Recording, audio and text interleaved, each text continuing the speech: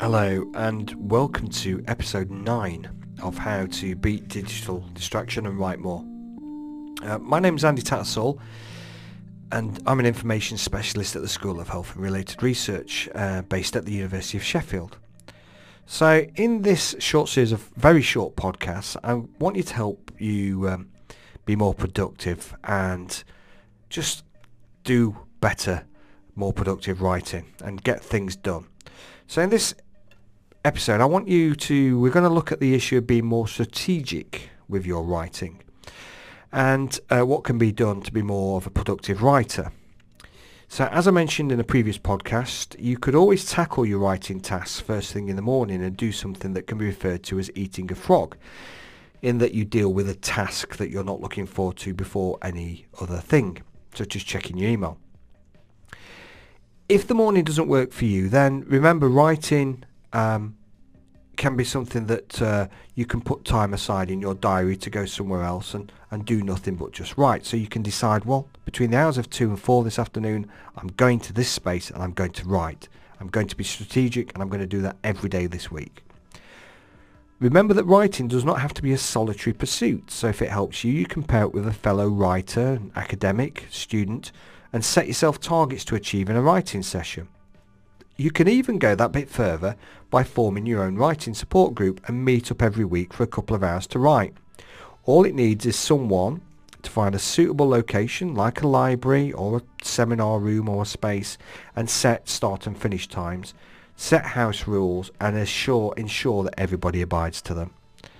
The Pomodoro technique is a great way to help you be strategic with your writing, and it works on the idea of setting periods of time with enforced breaks. So for example, you could write for 25 minutes and have a 5-minute break and repeat this 4 times before taking a longer break to have lunch. The breaks are important as you might feel like you're in the flow and that at some point that might cease, but the enforced breaks will actually give you a little bit of time to reflect and relax before getting back onto the writing task. If you just keep writing and writing and writing, eventually it's going to burn out. So if you write, take a break, write, take a break, it maintains a stronger consistency. If you're writing as part of a group, then it's essential that one of you ensures the rest take a break in the group. The Pomodoro chunks can be longer or shorter than 25 minutes, but I suggest 25 minutes are very much the optimum setting.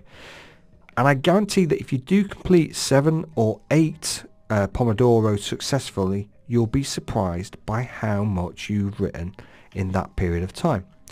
If you're really keen, you can set up a small group of fellow writers and set yourself at something called a writing boot camp. This is something that I run regularly in my department.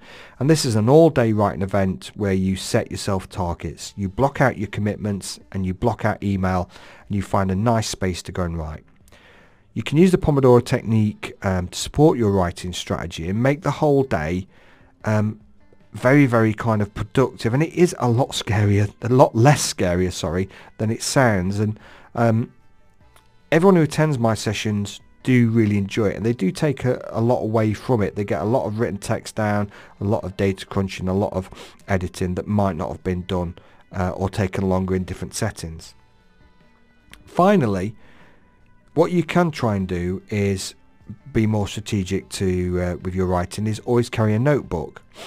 And that might be a paper or an electronic one, but think about times when you may have had an idea or solution to a problem in addition to the times when someone has imparted some useful knowledge to you.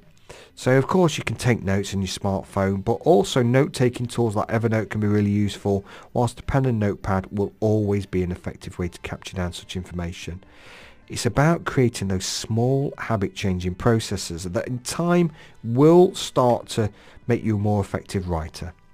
So hopefully you found that useful, and you can find more about these podcasts on the links to the podcast that you're listening to now, and say good luck with your writing and keep listening to the podcasts.